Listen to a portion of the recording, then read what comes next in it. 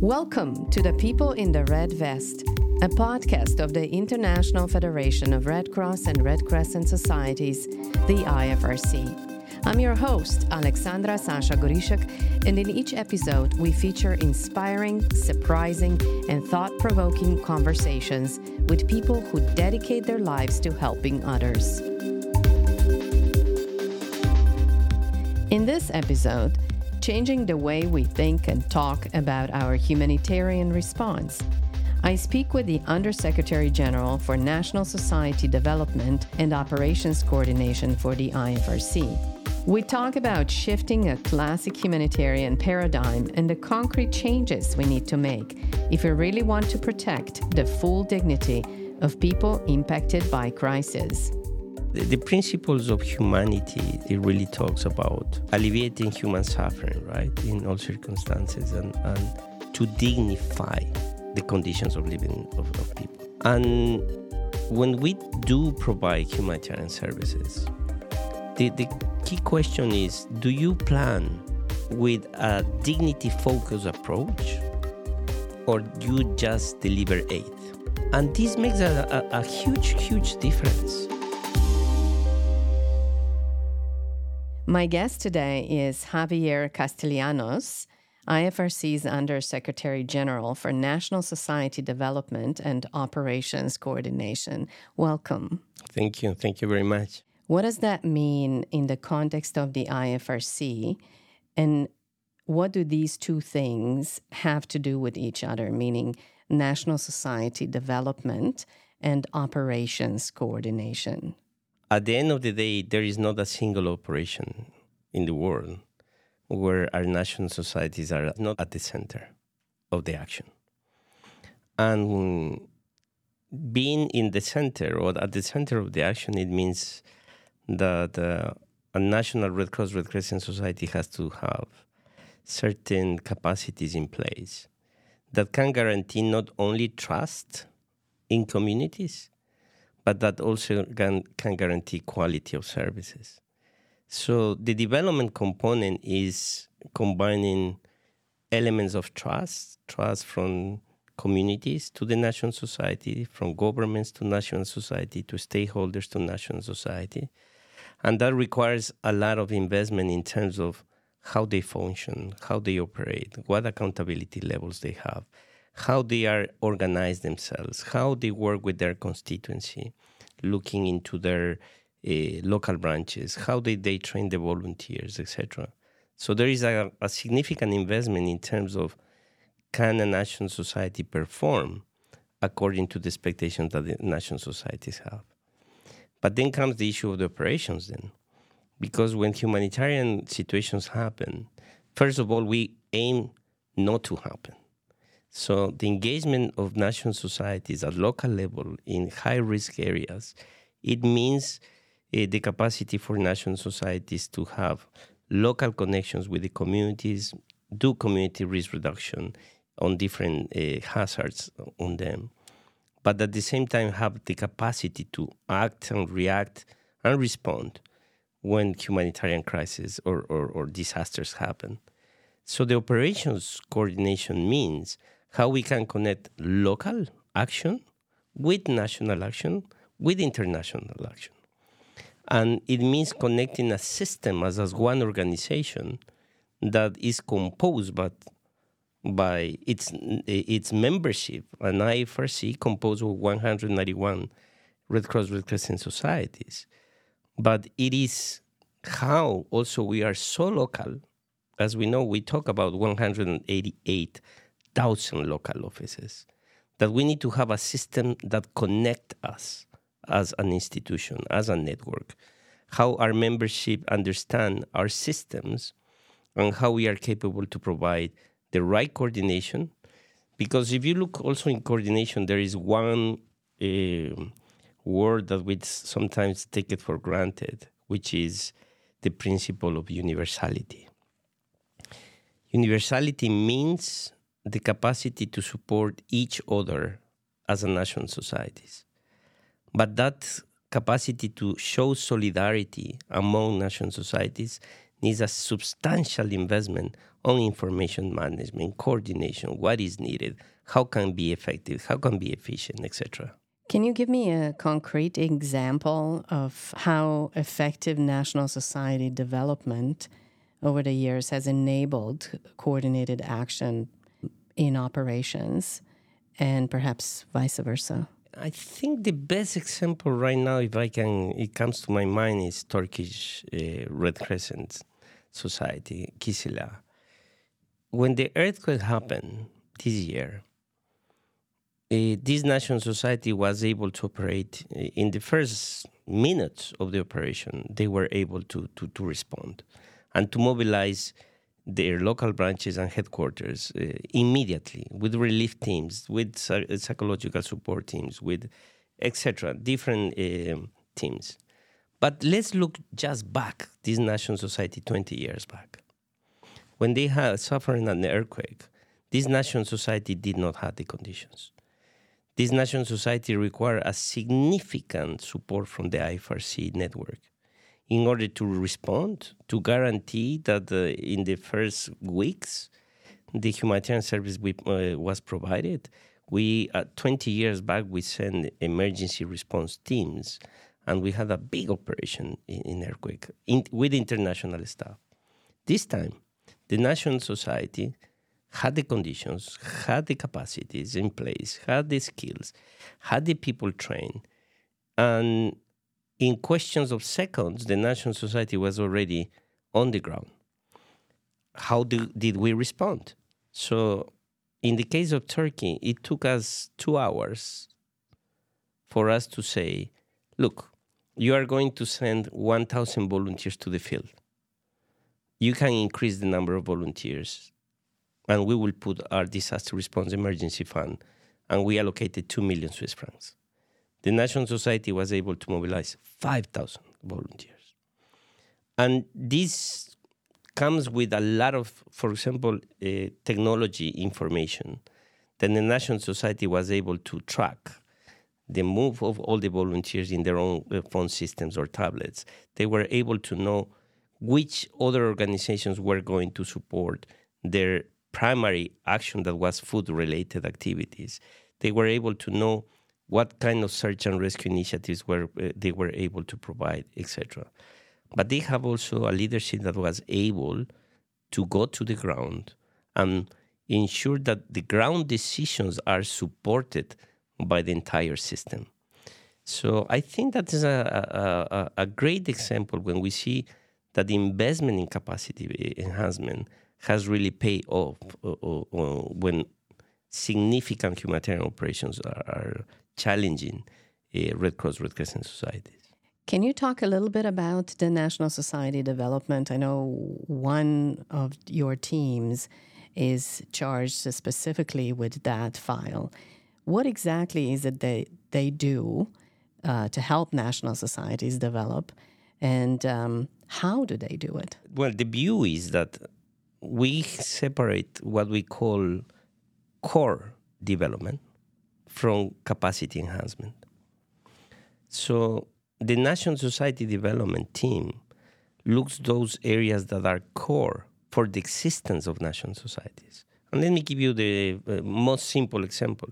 A national society needs to have a good law that is recognized by the state and that is regularly updated in order to guarantee that the national society has that level of capacity to operate in the country according to the Geneva Conventions, right? The second one, the national society needs to have good statutes that are capable to adapt to the reality of the country, the reality of their working environment. Let me give you an example. In Nepal, recently, they changed as an state. They have now a federal state. The statutes were not for a federal state. So our role is to say, okay, how your national society can adapt now to the new way of operating in your country if you are a federal state. So we have to change completely statutes. Then comes the issue of leadership. What sort of leadership is needed in national society to guarantee conditions of integrity? of accountability. And I'm not talking about the president or the secretary general of National Society. I'm talking about leadership in general on what are the elements that gives the National Society the essentials to say we can guarantee that by strengthening the integrity of the National Societies, having good policies is good, but without implementing is not good. So how do you guarantee from policy to action? How do you guarantee from principles to action? How do you guarantee that any resource, financial resource that national societies receive are accountable, are transparent, and that the national societies have the capacity to say, okay, with the money that I have, this is what I'm doing. And the other element is human resources. National societies are combined by volunteers and staff. So does the national society have the right conditions to support those volunteers or not? Those staff or not? But national societies are composed by local branches. Do those local branches respect what is about the system as one national society with the principle of unity that indicates that in every country should be only one national society? So we help in the core development to guarantee that the national society has the essentials to operate, to be trusted, and to be what we call the auxiliary role in cases of humanitarian relief for the government. It sounds like we're really getting into the heart of what the IFRC is all about. Local response with a global reach and coordination and support behind it. As you said, there are many good examples where that results in an effective, sustained, and strategic response. But what are some of the things that we need to improve? What are the gaps and the challenges that we need to address to be where we really need to be? You know, we have something that we call the capacity building fund. And when we decided what will be the topics that we will need to address in the capacity building fund, we were looking in where we can make the difference in terms of national society development, right? Because the question is about national society development, right? And we look, the first element is strengthening integrity. The second element is improving the financial sustainability of national societies to sustain their activities. The third one was investing in technological development in order to guarantee that their systems, their information is in place. The fourth component was enhancing volunteering and youth. The fifth one was enhancing local capacities of branches of the Red Cross Red Crescent societies in order to guarantee that they provide the minimum quality standards that we need. And the sixth one was gender as a key component in terms of protection, gender, and inclusion. So what do we need when you ask those questions here? These are the permanent. But if we want to look those permanent actions, what we need is a strong leadership to understand the context and how the context is changing. And one of the things that we normally try to do is we said we have to be agents of change as well in national societies. Because the risk is that we can be a business as usual. We strengthen our policies, we do this and that, but we don't understand the context, how the context has changed, how the specific situation has changed and is challenging the national society. And to do that requires a strong leadership. And somehow we try to facilitate discussions to understand what are the challenges imposed into a national society all the time to be relevant in a context that might challenge the existence of national societies in one way or another. So this level of regular curiosity in terms of saying, are you relevant? Are you dealing with the real humanitarian challenges? Do you know how to address those humanitarian challenges? Are you principle-based organization when you deal with those challenges? is the normal day-to-day activities that we are trying to achieve with national society.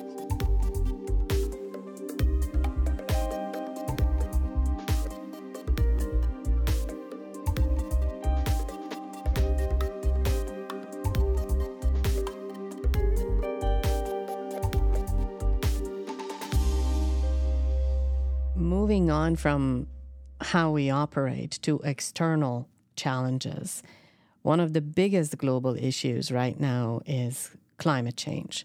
Storms and droughts are more frequent, weather patterns are unpredictable. You've been involved in humanitarian work for almost 4 decades. How has this changed the way we respond, climate change that is, and how do you see us changing or growing our response in the future? This is probably one of the biggest frustrations that many humanitarians and people in the world we have, because the sense of urgency is not there. There is a lot of talk about climate change, but in our type of work, what we normally see is the consequences of climate change. What we see is more people starving because there is no food. What we see, more people getting sick because they don't have the water that they need. What we see is more disasters affecting the livelihoods of millions of people every day.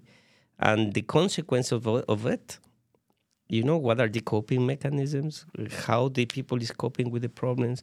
How is affecting their lives, their mental health? And this sense of urgency, it is not yet there globally. I'm not talking about Red Cross, Red Crescent only. And I always try to put this example. When we had the pandemic, we had the whole of society approach.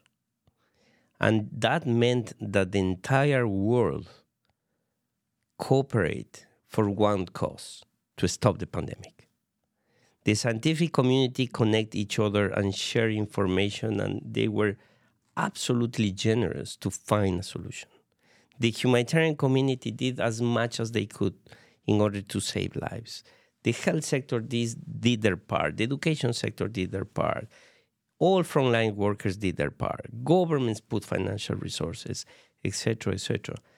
And that sense of unity of action, it was impressive in today's world, right? Why this not happen when we talk about climate change? Why? So I think the frustration around climate change from the humanitarian lenses, right? It is that we are constantly living the consequences. The human suffering is there, and we leave a lot of people behind, and we don't know what will happen with their lives. And because there are no conditions, many times the hardest to reach are the most affected. The poorest of the poor are the more affected. And many of them are ending exploit. Many of them end with different forms of abuse. Many of them are using negative coping mechanisms to survive. And this is just growing and growing vulnerabilities that at one point in our life, we were going to see the consequences, the real consequences. So this interview was recorded in advance of the COP28 meeting, which starts at the end of November, and it will be published during COP. So as our listeners are hearing this conversation, it's already happening. Your message was loud and clear. I assume that is what you would want to say to the people and organizations gathered at COP. But is there something you want to say about the role of local action and coordination on the ground in this context of climate change and the need for urgent action? Yeah, no, definitely. The message number one is act urgently, right? All of us. The second one is invest in locally led action. And invest in locally led action means that we have to see how communities do have a role to play, how different communities interact with local authorities, etc., etc. The other thing is that we are saying is we need to adapt the financial mechanisms that exist to address the impacts on communities based on climate related events. The fourth one is invest heavily in anticipatory action and in early warning, early action. If we anticipate, we could really do significant gains to reduce the impacts on the vulnerability of the people. And the fourth thing is we have to do much more in nature-based solutions. We have to do greater investment on how nature-based solutions are going to support communities to withstand with the severity of emergencies that are happening all the time.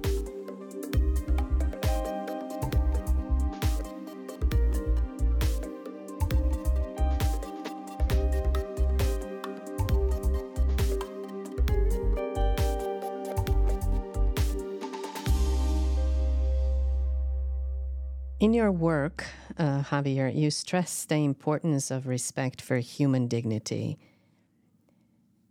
Can you explain why this is so important and what does it mean concretely in the context of humanitarian work? At the end of the day, if you look at our principle of humanity, you will see that I always go to the principles, right, of our institution. But the principles of humanity, the principle of humanity really talks about alleviating human suffering, right, in all circumstances, and to dignify the conditions of living of people.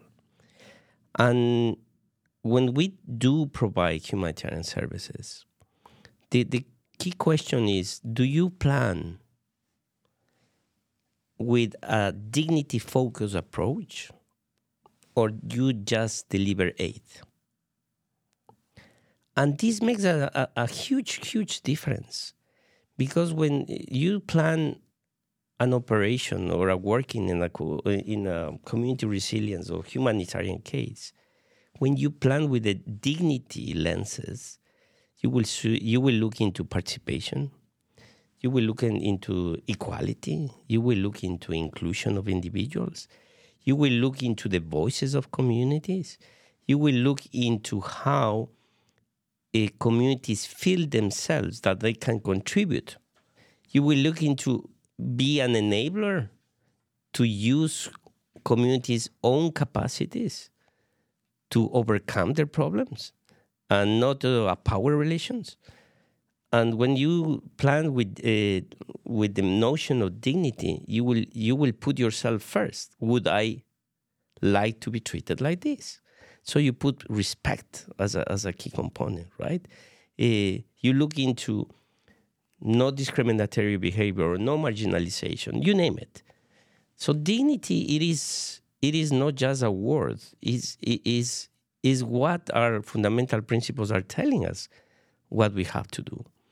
And many times we confuse to say, okay, we have a humanitarian operations. No, we relieve goods. That is not dignified if we haven't listened to the communities. It is easy to, well, not easy, but it is more easier to deliver relief goods than connect with communities, have the opportunity to listen what they are feeling, etc. So for me, dignity in operations is such a crucial component. And recently I was in a mission where one of our colleagues said to me after the mission, but the problem with you is that you are unstoppable because you are in the community and we plan go to the left and then you say, no, I want to see that in the right, in the center, in the back and forward. And you start talking with communities. And I said, well, but isn't it what we should be doing?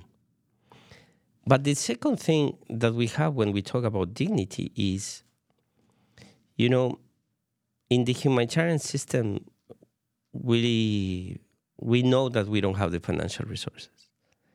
We know that we are extremely low in terms of what the humanitarian needs are. And we said, well, we are doing the best we can. And it's true that we do the best we can. But what I always try to encourage to the team is to say, look, if we have this amount of money, but we know that we have other actors, planning with the lenses of dignity should force us to bring all of us together and to say, guys, we are doing half good. But if we united, we cooperate, collaborate, etc., we could do much, much better with the lenses of dignity. And many times I think we are more interested because we have a donor who's telling us, okay, I give you the money, you are supposed to perform this. And many times we don't go back to the donor and we say, guys, we want to do it, but we want to do it well. We respect with the communities. This requires engagement. This requires participation. This requires us to shift the power relations. And that's something that probably we will need to embed more in our humanitarian operations, but not only on ours, right? In the humanitarian ecosystem. I feel that many times we have put dignity as a nice word, not as a way we plan for.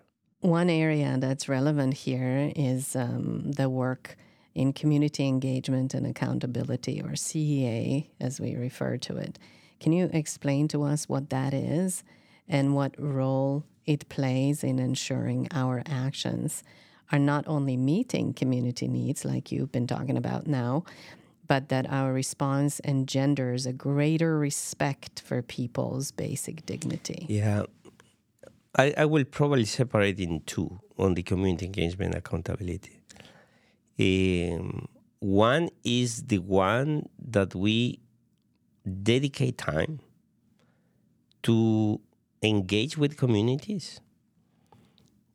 We try to understand their communities' behaviors, beliefs, values, attitude, and how they organize themselves.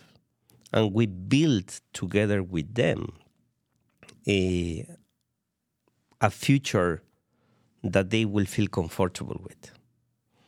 And that requires what we call the community mobilization, right? The key issue is understanding. Don't be biased. You need to understand what are those dimensions in the communities. And once you understand and you have community trust, you can really move to the next level. Then the other component is the community engagement accountability that is telling us, hey, are you doing what you are supposed to do? Are you really listening the communities? Are you changing your programming? Because what community is telling is something completely different. How we respect communities' concerns. So let me give you an example. When Ebola happened, we couldn't understand why communities were throwing stones to the volunteers. And the community engagement and accountability did what they have to do. Talk with communities, listen to communities, what their concerns are, understand what their main issues. And they came to us and they said, look, bodies or their family members are in the house. They don't have access to see them. So the volunteers are entering and they're going out in body bags. The thinking of the communities is that we have done something to them, that we have taken their organs, that we have done something very bad to them. And they have not seen what happened with the body. And they felt that is not dignified the way they are being treated. So what we learn from that is to say, okay, this is not about dead body management. This is about dignified burials. So imagine how we change already our narrative. So then we say, what does it mean, dignified burials? After the community engagement done, we understood that we were using body bags that were black. And for those communities, color white was going to give a rest to the people. The second thing that we learned is that they wanted to see the face of the person, right, for the last time. So what we did is body bags that inside has a cover that is transparent. So we could open the body bag and the family members could see the body that were in one piece, in perfect conditions, etc. And they could say goodbye to them. So I'm putting this example on community engagement and accountability that dignifies the way we work. But let me go to the gender component. Community engagement and accountability provides a lot of information in terms of what could be the gender bias in operations, what could be the gender dynamics or abuses in operations, and could give us some guidance that something is wrong, either that is perpetuated by the own community, you mean warlords or power dynamics, or it could be done by any other institution. So the community engagement accountability is like the voice of awareness that allow us to activate other options, right? And finally, let me give you the example of the community engagement accountability when needs massive awareness on different activities. This happened in Haiti, where we had a radio program, a weekly radio program, where we have SMS that communities have access to information. We have WhatsApp. We have information sessions, information booths, etc., with communities, in order for them to provide us feedback on what we are doing good or what we are doing well, not so good. So it is a substantial component of any humanitarian operation. The issue is, how do we use the information, and if this information is really leading to change how the humanitarian system is operating in a given country.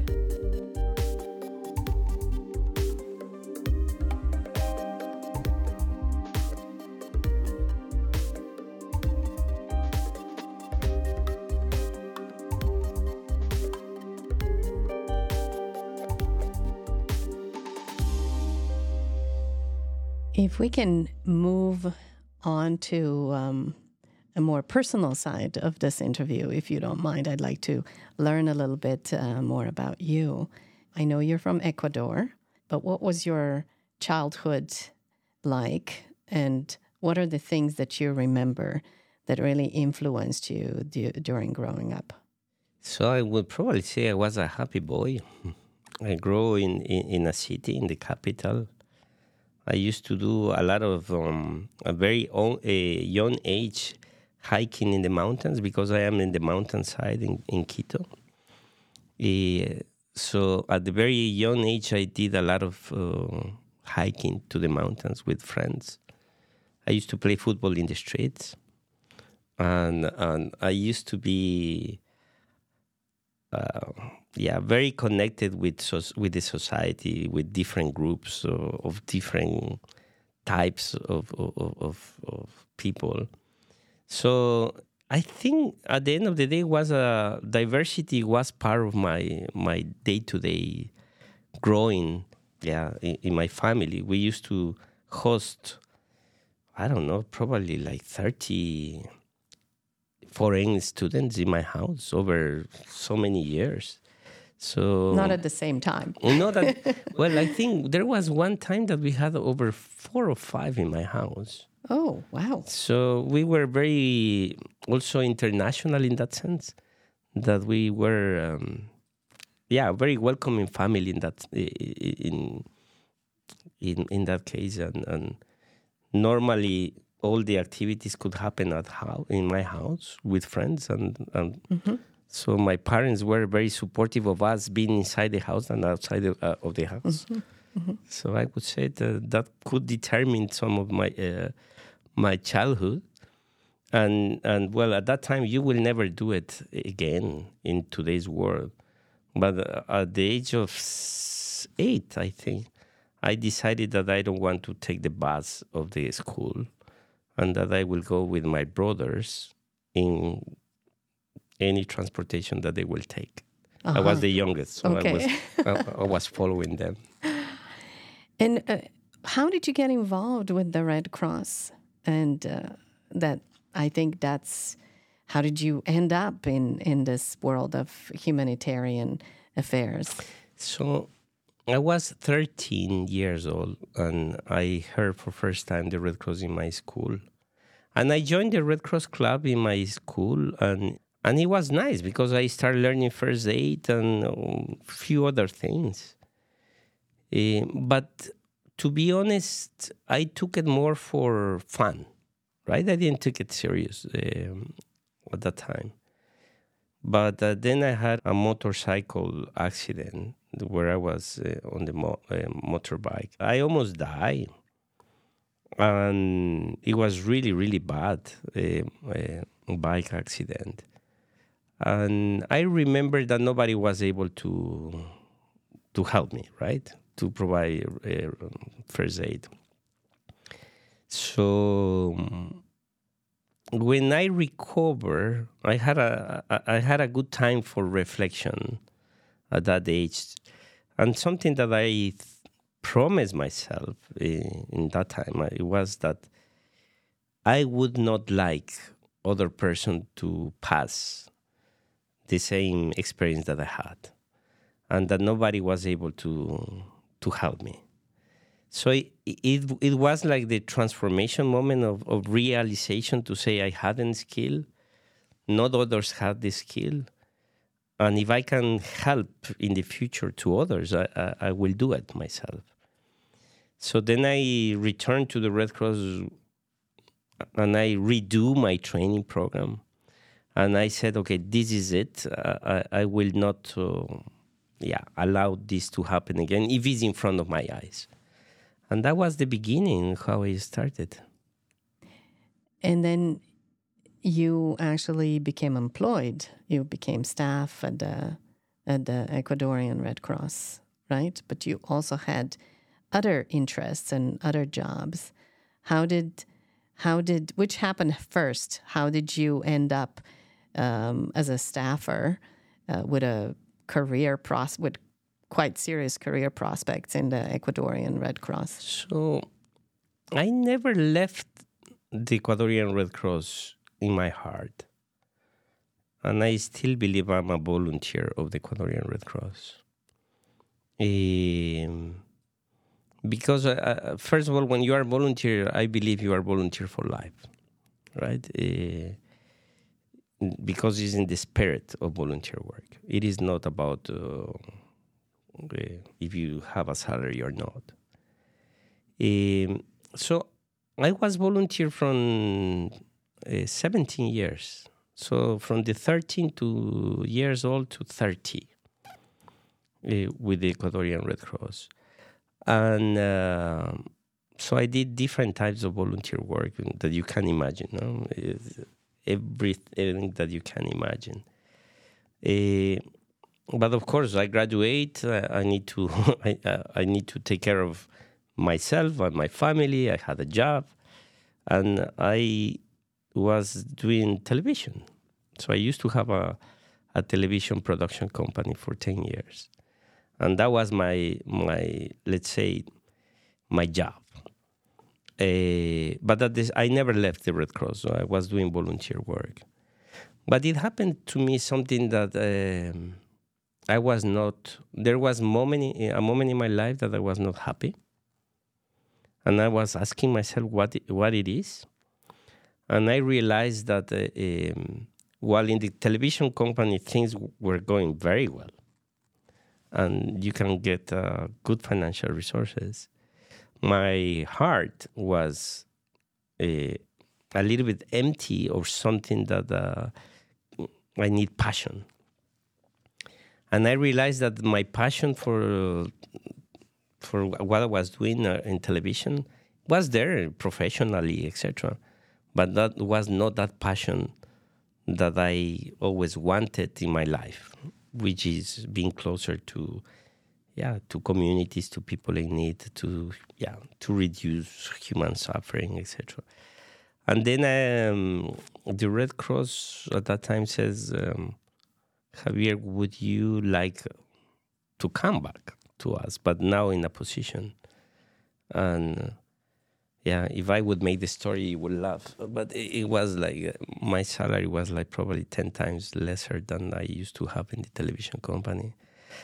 And I said, yes. And the rest is history. Was there someone specifically that inspired you, that, made you feel like there's another way, that there's satisfaction in helping others? By all means. I had one. I was, the luxury of having somebody who can guide you and making you humanitarian. So that time we have a director general that was in the title, Doctora Eugenia Sanchez.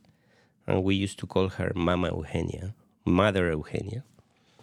And she was an inspiration. She was a woman with a tremendous long-term thinking. And I don't think she was the leader for that time. She was way ahead of the time. And she had this vision that young people should be the next generation of leaders in the Red Cross.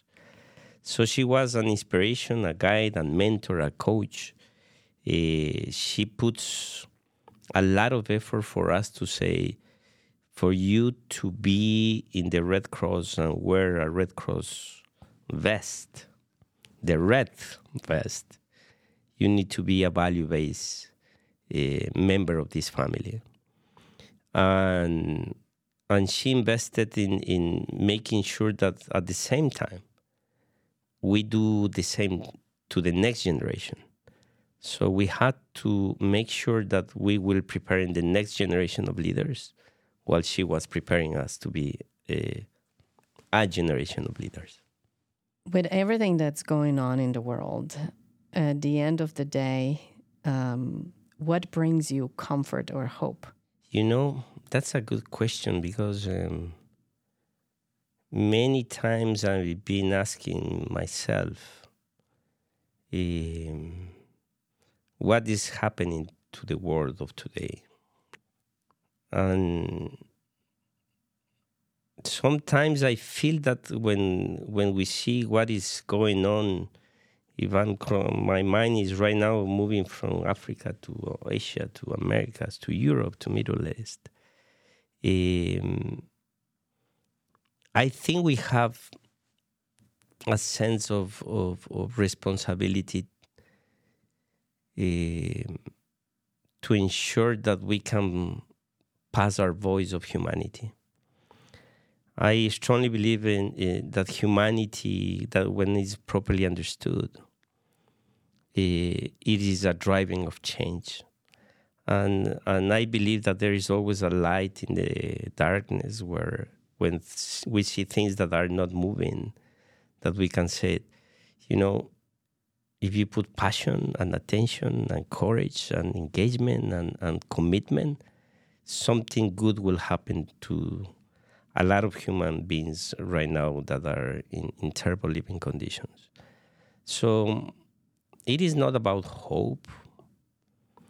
It is about passion and commitment that drives what I believe.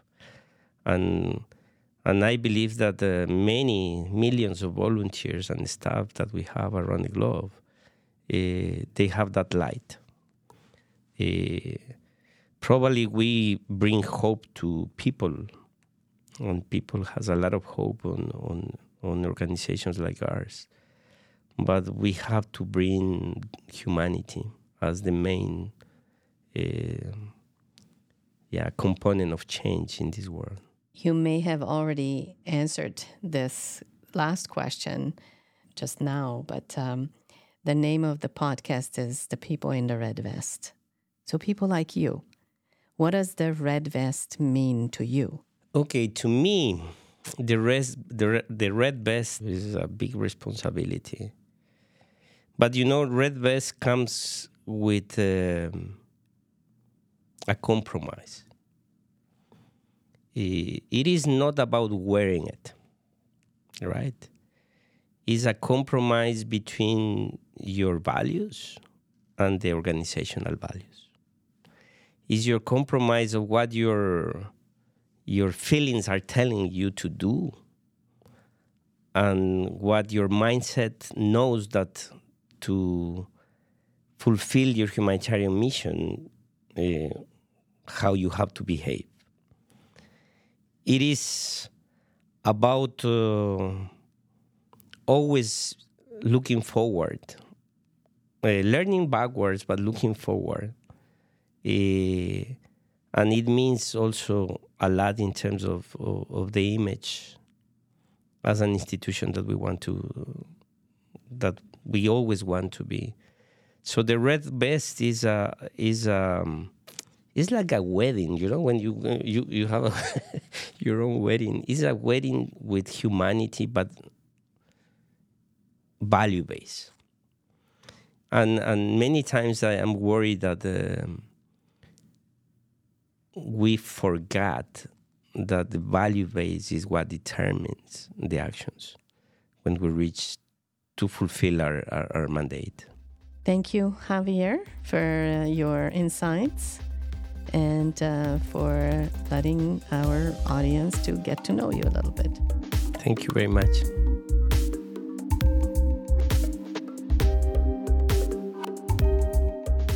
Thanks for listening to People in the Red Vest, a podcast of inspiring stories as told by people from the IFRC.